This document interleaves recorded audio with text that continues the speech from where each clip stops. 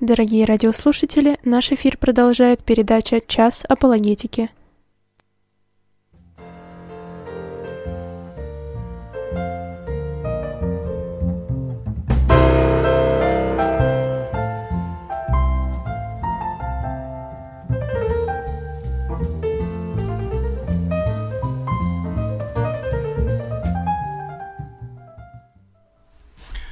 Добрый день, дорогие радиослушатели, добрый день, зрители, кто присоединяется к нас в сети YouTube. Мы рады вас встретить на канале Радио Мария в программе «Час апологетика». Вы слушаете передачу из архива Радио Мария. Сегодня это время проведу с вами я, Павел Столяров, руководитель Центра апологетических исследований. Наша организация занимается исследованием новых религиозных движений, а также новых учений, которые возникли или появились на территории России в последнее время. И мы пытаемся сформулировать христианский взгляд, христианский ответ по поводу этих различных новых учений. Одним из интереснейших учений, которое стало активно развиваться в самых разных формах на территории современной России, это эзотерическое учение. Эзотеризм хорошо известен в Европе уже начиная с XVI века, может быть, даже еще и раньше. В различных формах он существовал в течение последних 400 лет на Западе. Конечно, были определенные проникновения и на российскую почву, но особо интересно развитие эзотеризма возникает именно в последнее время. И это было связано именно с тем развитием свободы слова и печати, которое было у нас последние 30-40 лет после, собственно, падения железного занавеса. Итак, несколько слов о теме программы и почему я предложил вам подумать по поводу такой темы, как эзотерика и церковь. Сегодняшнюю программу я назвал как «Эзотерика и церковь», хотя, наверное, это слишком громкое название, потому что я не смогу охватить даже небольшой части огромного количества вопросов, которые включают в себя, названная тема, но я думаю, что, по крайней мере, две темы, два вопроса, два момента я об этих темах сумею с вами поговорить, и вы сможете подумать сами самостоятельно уже или почитать какую-то дополнительную литературу по этому поводу. Кстати, я бы рекомендовал вам тоже, если у вас будут вопросы, оставлять свои вопросы у нас на сайте apologetica.ru, и мы также располагаем немалым количеством материалов по, собственно, этим тематикам. Пожалуйста, обращайтесь, будем рады вам на все это дело ответить. Итак, в рамках нашей программы, что я мог бы назвать эзотерикой? Эзотерикой на данный момент, вот в рамках сегодняшней программы, хотя это очень краткое определение, и, конечно же, оно не соответствует полноте всего исследованного процесса, но, в общем, в рамках программы я буду считать эзотерикой это учение, которое, как считается, доступно только посвященным. Скрытые тайные знания о духовном и материальном мире, собираемые разными народами на протяжении веков. Эзотерика – это попытка проникновения в мистические основы мироздания с помощью так называемого тайного знания или гнозиса. Тайный опыт передачи скрытых техник познания. Но дело в том, что развитие термина «эзотерический» в средние века заменяется термином «оккультный». В Европе в XVIII-XIX веке оккультизм и эзотеризм проявляют себя в виде магии, спиритизма, теософии, орденов и тайных обществ. В XX веке ренессанс эзотерики и оккультизму дало движение новой эры, что также может быть очень интересным объектом для современных исследований. Что же тогда мы можем понимать на данный момент, по крайней мере в рамках сегодняшней программы, что такое оккультизм? Оккультизм – это вера в то, что существуют особые силы и законы мироздания, с помощью которых можно влиять на окружающую нас действительность. То есть оккультизм не обязательно подразумевает существование какого-то личностного бога. Там достаточно иметь знания о неком демиурге, о неком божестве, которое создает мир или создает окружающую нас действительность, а затем удаляется от процесса творения.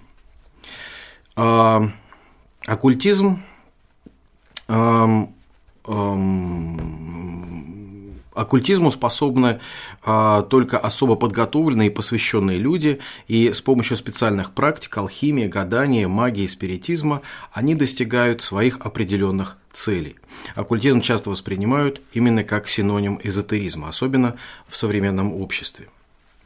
Известнейший французский историк эзотерики Антуан Февр западному эзотеризму дает еще такое определение, разделяя его на разные части. Во-первых, западный эзотеризм, или в принципе эзотеризм, который мы знаем, это вера в невидимую, не случайную связь между видимым и невидимыми измерениями космоса, то есть весь мир проникнут этими взаимосвязями. С другой стороны, это состояние природы, проникнутое неким божественным присутствием или жизненной силой, которая как бы пульсирует, находится в каждой единице творения или в каждой единице материи, которая нас окружает.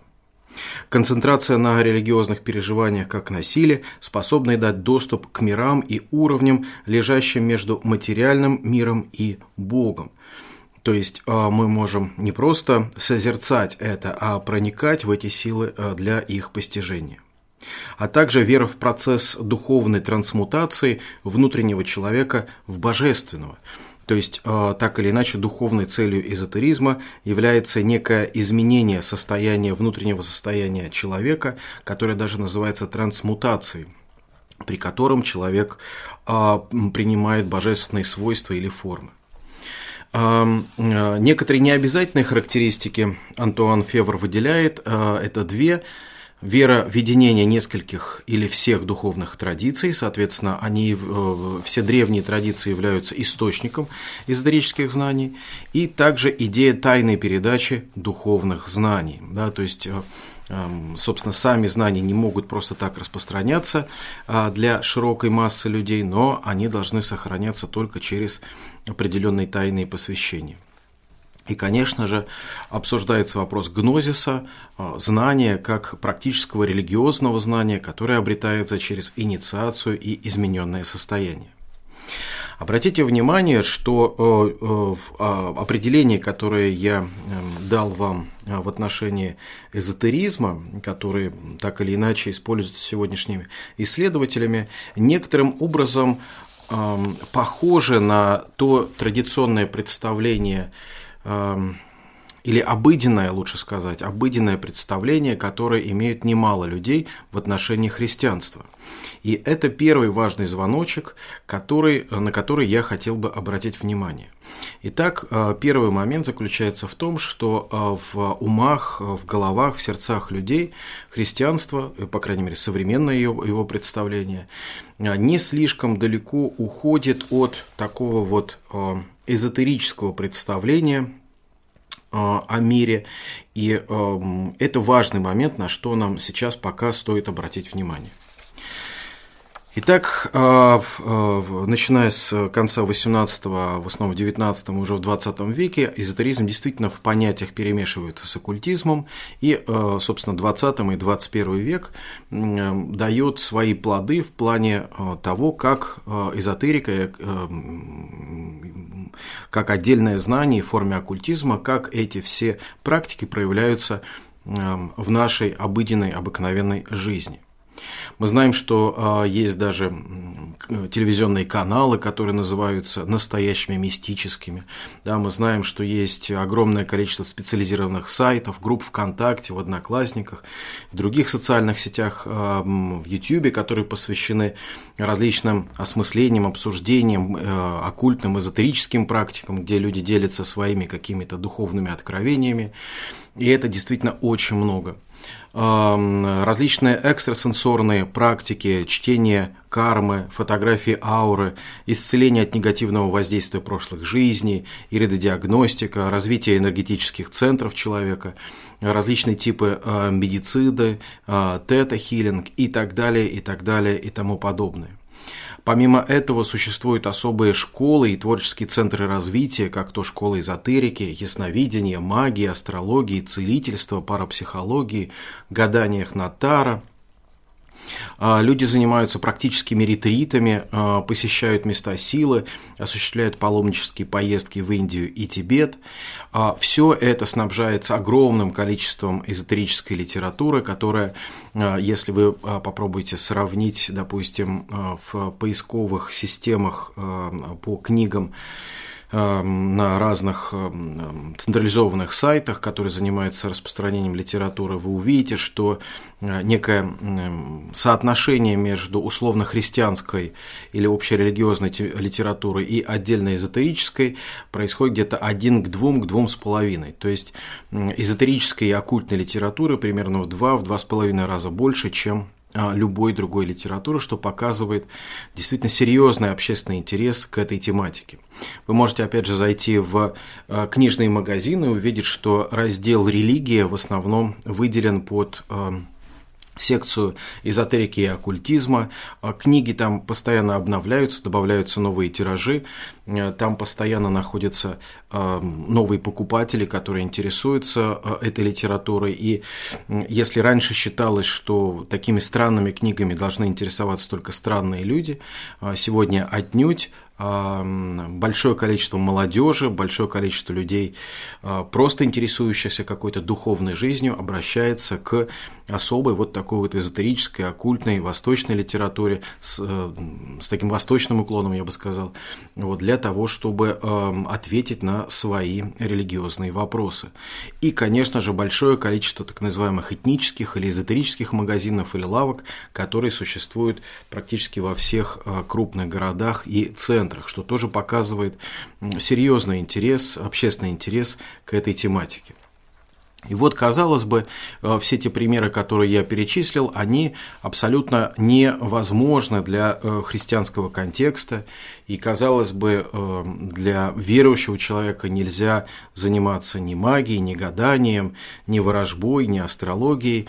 Но в то же самое время мы по опросам видим, что в нашей стране большая часть людей ассоциирует себя с верующими, вообще в принципе с верующими людьми, в частности с православными верующими, и в то же самое время очень часто практикуют все эти виды эзотерического или оккультных действий. Буквально несколько слов я хотел бы сказать о том, как Писание относится ко всем этим вещам, и расскажу вот такой простой практический пример. Однажды я ехал в электричке, и, в общем, напротив меня сидела женщина, мы с ней как-то разговорились невзначай, и она оказалась экстрасенсом, целителем, она оказалась практикующим таким вот магом, который занимается помощью людям. Ну, и я предпринял всяческие свои усилия и действия для того, чтобы убедить ее в том, что то, чем она занимается, это не совсем хорошо с точки зрения Библии, с точки зрения Писания.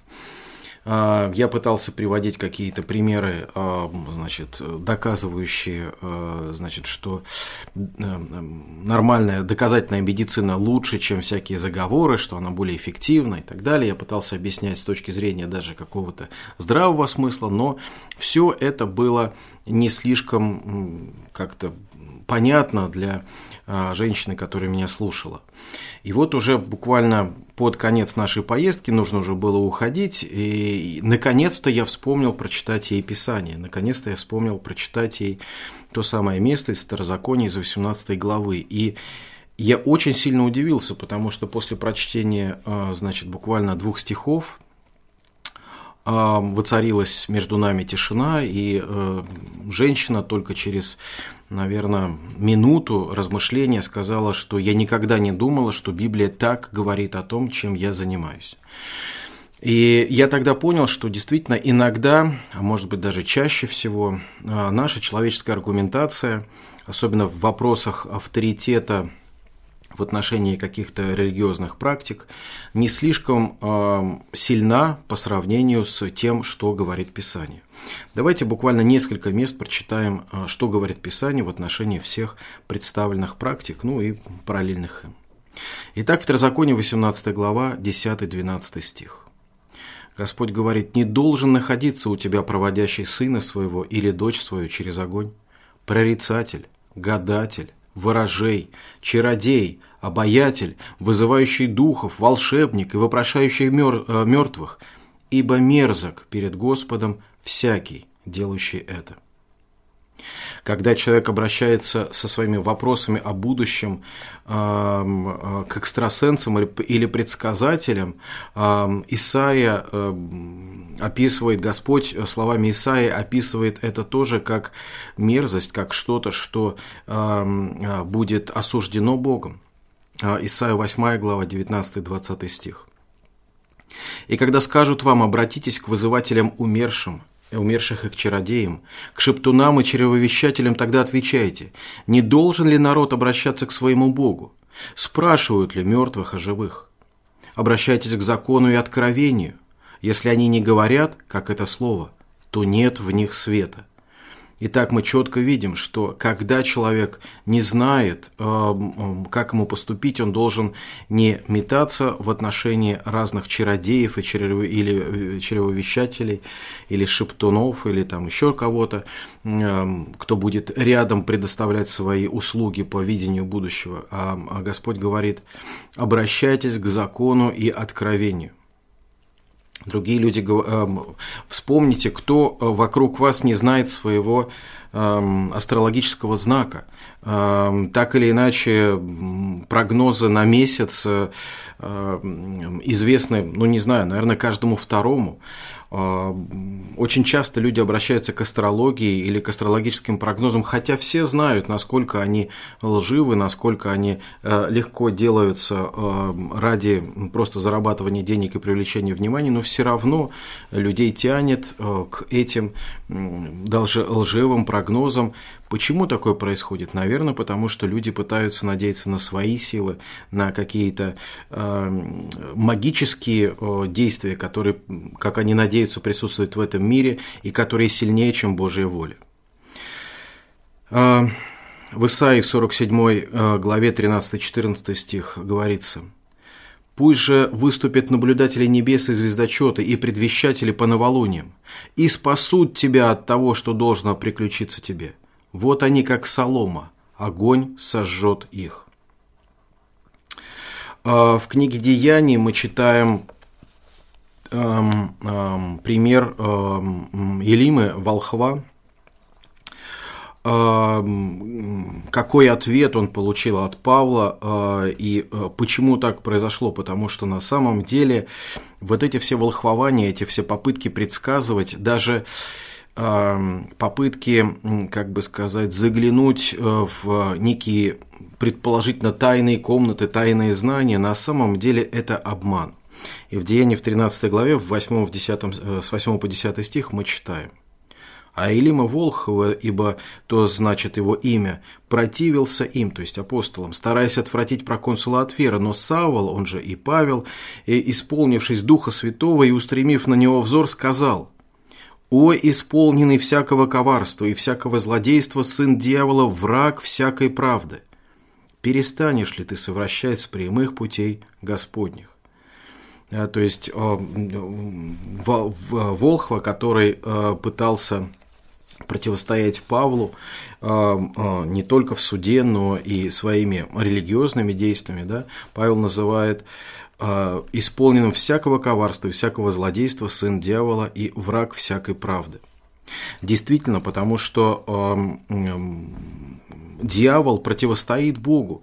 Дьявол пытается обмануть человека, но это не происходит так, что, знаете, вот в какой-то момент человек ищет ответов на свои жизненные вопросы, и к нему приходит сатана в виде какого-нибудь там страшного беса, дым, огонь и грохот, и вот он говорит: «Сейчас я буду тебя обманывать».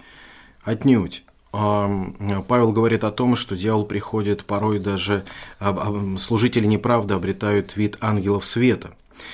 А в 1 Петра 5:8 написано: «Трезвитесь, бодрствуйте, потому что противник ваш дьявол ходит, как рыкающий лев, ища кого поглотить». И на самом деле сатана выдает себя за доброе существо. Во 2 Коринфянам в 11 главе Павел пишет с 13 по 15 стих: «Ибо таковы лжеапостолы, лукавые делатели, принимают вид апостолов Христовых, и неудивительно, потому что сам сатана принимает вид ангела света. А потому невеликое дело, если и служители его принимают вид служителей правды, но конец их будет по делам их». Итак, Писание совершенно четко предостерегает нас от каких-то какого-то внебиблейского религиозного опыта, предостерегает нас от того, чтобы мы занимались каким-то колдовством, ворожеем, предсказанием или еще что-то, но на практике получается, что все-таки душа человеческая слаба, при виде проблем или при ожидании каких-то трудностей человек забывает о Боге и пытается предвидеть будущее, пытается что-то предсказать и обращается ко всяким таким вот предсказаниям. Вы слушаете передачу из архива «Радио Мария». И первая проблема, которую я бы предложил вам серьезно сегодня подумать, заключается в том, что даже если мы сохраняем чистоту и ясность своего христианского учения, на самом деле кто приходит к нам в церковь? Готовы ли мы к приходу тех людей, кто вот таким образом погружается в различные религиозные и духовные эзотерические практики? Кто пытается для себя найти некий черный ход для познания истины? Что показывают опросы населения? 3/4 нашего населения являются суеверными и условно среднесуеверными, то есть большинство. Причем чем моложе респонденты, тем с большей вероятностью они оказываются среди суеверных, что очень интересно. Астрологией и гаданием постоянно увлекаются 10% мужчин и 19% женщин. 24 опрошенных в возрасте до 24 лет верят в судьбу. Больше половины россиян верят в возможность сглаза и порчи. Около половины россиян верят, что правительство скрывает данные об НЛО, и так далее и тому подобное. Обычно мы думаем, что к нам в церковь приходят те, кто в покаянии стремится найти какой-то христианский ответ в своей жизни. Или те, кто хочет изучать Библию, принимать ее историческую точность и богодухновенность. Возможно, к нам в церковь, нам кажется, что к нам в церковь приходят чаще всего те люди, чтобы вдохновиться нашим богослужением, музыкой или проповеди, но, как мне кажется и как я вижу из повседневной практики, чаще всего к нам приходят те, кто хотят с нами поспорить, хотят поспорить с христианским учением. Или у кого есть своя версия существования Бога и мира. И люди участвуют в богослужении как еще одном духовном опыте в копилке их жизни. Они говорят: так, на всякий случай, вдруг поможет. Они действительно используют церковь как источник каких-то скрытых эзотерических знаний. Готовы ли мы к служению этим людям?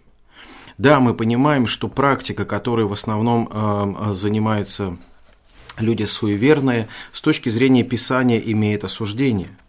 Но если мы встречаем таких людей на пороге церкви, что мы предпримем для того, чтобы показать им истину? Прогоним ли мы их прочь? Предложим ли мы им христианский ответ? Или будем стараться, как такие мудрецы, научить их истине, не слушая их вопросов, не понимая того, что они спрашивают? Итак, первая проблема, как мне кажется, которая не очень успешно решается в наших церквях, заключается в том, что люди в церкви не готовы принимать вновь пришедших с их эзотерическими и оккультными идеями. И опять повторюсь, хотя мы понимаем, насколько они опасны для духовного существования человека, мы вместе с этой опасностью изгоняем и, собственно, самого человека. наверное, аналогией такой ситуации может быть больница.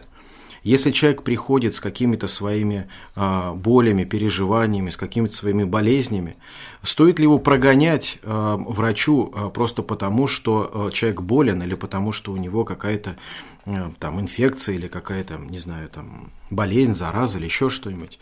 Нет, медицина говорит о том, что необходимо отделять заболевание от самого человека. Мы должны лечить заболевание и любить человека, помогать ему выздороветь.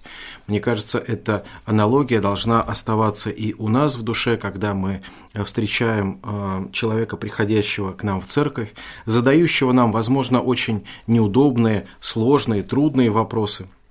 Но нам необходимо самим готовиться к ответу на эти вопросы при полном понимании, что, конечно, такого рода практика, она осуждается Писанием. Такого рода оккультная практика осуждается Писанием, а не практика. Может быть, не очень точно выразился.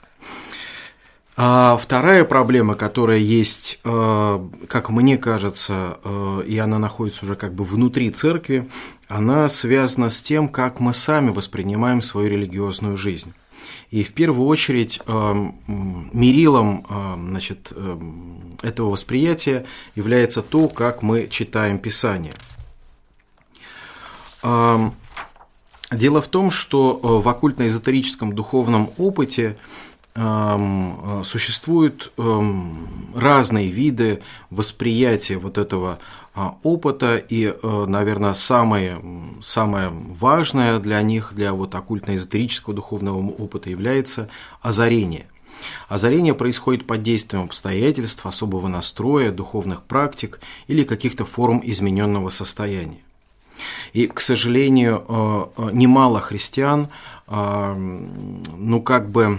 как бы это правильно сказать, наверное, ленится, да, или не желает предпринимать действия по чтению Писания, осмысленному, глубокому чтению Писания, исследованию Писания, как об этом говорят апостолы, да, может быть, даже запоминанию определенных мест, но превалирует такое, знаете, поверхностное чтение, как бы в кавычках молитва чтение, когда человек просто пробегает глазами какие-то строки и пытается в своем сердце найти какие-то отзвуки, какие-то параллели из сказанного, как будто бы мы читаем серьезную художественную литературу. Но это, конечно, далеко не так.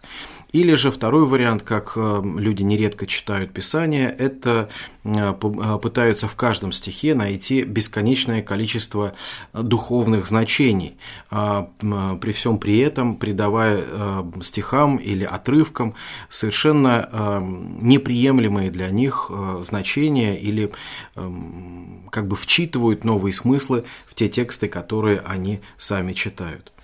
Очень важный момент, что в озарении нет никаких правил, и все признается достоверным, важным и истинным. И это, наверное, самый сложный момент, с которым приходится, ну, не то чтобы спорить, но сталкиваться в христианской среде, когда человек говорит: а зачем мне изучать Писание, зачем мне внимательно читать Библию, когда я просто могу как бы впитывать в себя Слово Божие, когда я просто могу его воспринимать.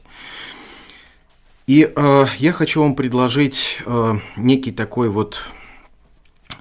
пункты, каким образом сами эзотерики находят скрытые смыслы в текстах. И посмотрите, как является ли это каким-то параллельным мышлением для такого рода, в кавычках, духовных христиан, которые не желают исследовать Писание, но желают только духовно воспринимать истину или текст Писания. Эзотерики говорят, что только особо подготовленные люди могут увидеть истину. Они говорят, что необходимо духовно или медитативно настроиться для получения знания или откровения. То есть это озарение, оно действительно приходит, как считают эзотерики, через определенные каналы. Соответственно, нам нужно физически и духовно, медитативно подготовиться к открытию, условно, да, этих каналов. То, что мы видим явно, лишь материальное покрывало для сокрытия тайны, которые надо распознать на духовном уровне. Соответственно, все те явные значения, которые мы видим в тексте, на самом деле они прикрывают настоящий духовный. И вот ради духовных, которые могут быть совершенно отличными от тех явных, вот это и есть тот самый корень знания, который необходимо искать. Особо глубокие истины открываются только посвященным, только особо одаренным людям. Каждый уровень бытия содержит свою скрытую информацию, а чувственный мир позволяет преодолевать ограничения разума. То есть разум сам по себе, он является противником и истины, и божественного откровения, и озарения как такового. И здесь я вижу как раз ту самую проблему, когда человек превозносит свои духовные силы, свои возможности над тем откровением, над тем способом, над тем текстом, через который Господь являет нам свою волю. И это очень важный момент. Дело в том, что когда Спаситель пришел к нам в мир, Он не пытался собрать какое-то тайное общество, Он говорил открыто.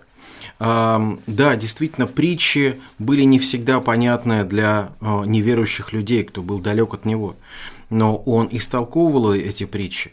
Он оставил своих учеников, Он оставил апостолов для того, чтобы они назидали всю церковь, создавали и назидали всю церковь тем учением, которое Господь оставил, той надеждой, которая явилась в нашем Спасителе. Вы слушаете передачу из архива «Радио Мария». И самое главное заключается в том, что христианская вера заключается не в знании какого-то особого гнозиса, какого-то особого скрытого метода, а в знании самого Господа. И знание Господа достигается не какими-то медитативными особыми практиками, чересчур изысканными, которых не может достичь средний человек, или же через какое-то глубокое познание философии или еще что-либо, но познание Бога достигается через прямую встречу с Ним на страницах Библии, в молитве, в литургии, в таинствах. То есть это то, что объединяет Церковь, это то, что являет нам Дух Святой в своей силе, каким образом Дух Святой привлекает каждого человека к себе. То есть главным моментом заключается не знание как таковое, да, а то, что мы любим Господа. И когда юноша спрашивает, что мне делать, чтобы спастись, Господь ему отвечает о любви, о том, чтобы человек возлюбил Бога всем сердцем, всей душой и всем разумением своим, и чтобы любил ближнего. И вот в этом весь закон и все пророки. И сегодняшняя благодать спасения, конечно же, опирается на крестную смерть и воскресение Христа, который победил смерть и открыл для нас путь в жизнь вечную. Таким образом, перед нами не стоит никаких ни интеллектуальных, ни духовных, ни сакральных, ни эзотерических, ни оккультных преград. Для нас открыт этот путь. И поэтому для нас нет необходимости искать какие-то особые скрытые знания. Но в первую очередь Писание для нас остается важным как встреча с Господом, как узнавание Его воли, как понимание того образа жизни, которым нам нужно жить, к которому нам нужно обращаться. И через Писание, через молитву, через встречу с Господом посредством Святого Духа мы проникаемся действительно вот этой взаимосвязью с Богом, с Творцом этого мира, и ничто не стоит посредником между Богом и человеком, когда пришел в этот мир Христос. Тогда же как эзотерический метод говорит нам о том, что на самом деле религиозное знание – это особое скрытое, сокровенное знание, доступное только избранным, и только избранные могут проникаться этой истиной, этой мыслью, этим пониманием. Когда мы приходим к Господу, когда мы исследуем Его волю, открываем Его волю для себя в первую очередь, еще раз повторюсь, через Писание, для нас, конечно же, важно понимать, что это откровение постигается не какими-то духовными манипуляциями, но исследованием. А исследование происходит, то есть начинается с того, что мы действительно читаем текст. Господь нам открылся в тексте, не в звуке, не в образе, не в каком-то далеком дуновении ветра, хотя эти образы и присутствуют в Писании, но Господь открывает нам свою волю через текст, через изучение Его Слова. Поэтому, чем лучше мы знаем это Слово, чем лучше мы постигаем и исследуем это Слово, тем лучше мы, собственно, постигаем и волю Божию. То есть здесь придется предпринимать какие-то усилия, и они окупятся знанием Бога и тем, что Господь будет укреплять нас через это познание Его, через Слово Божие.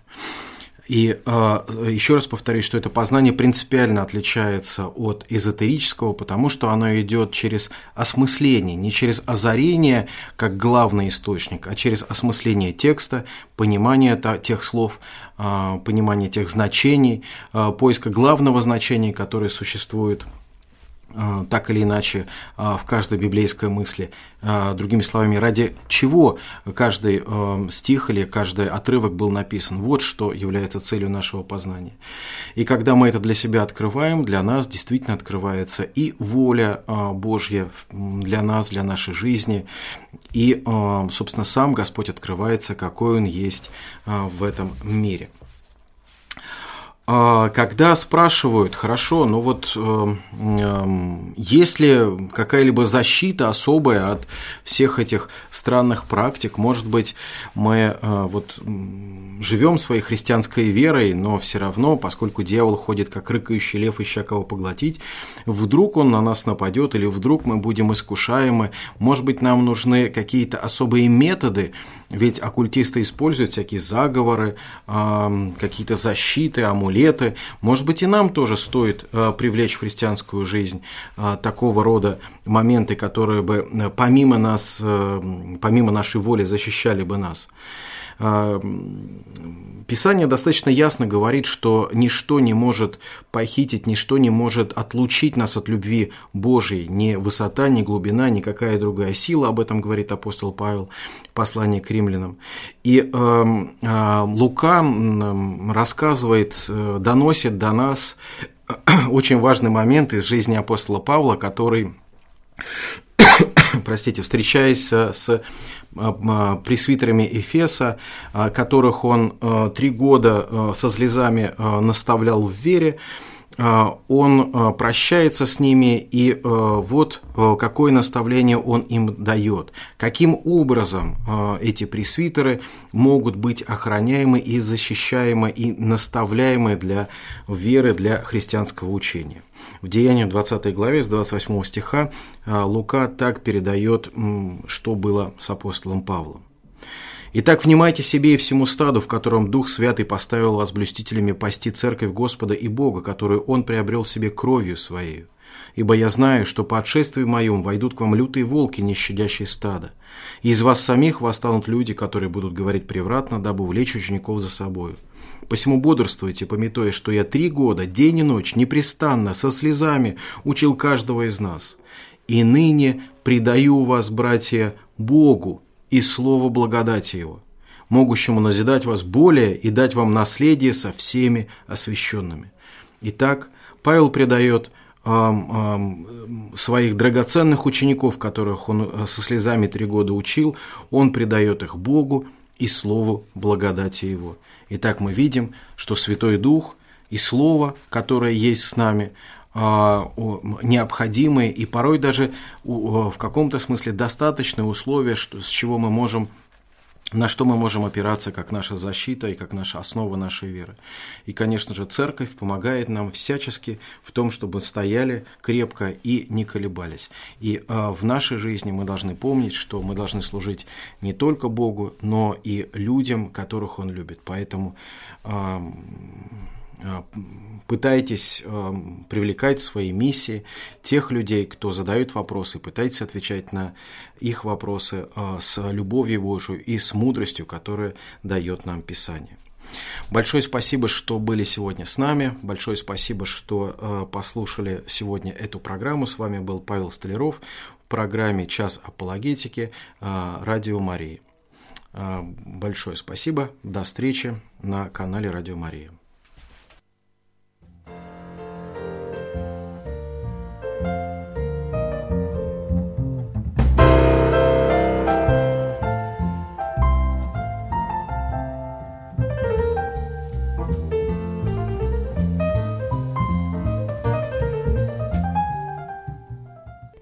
Завершилась передача «Час апологетики».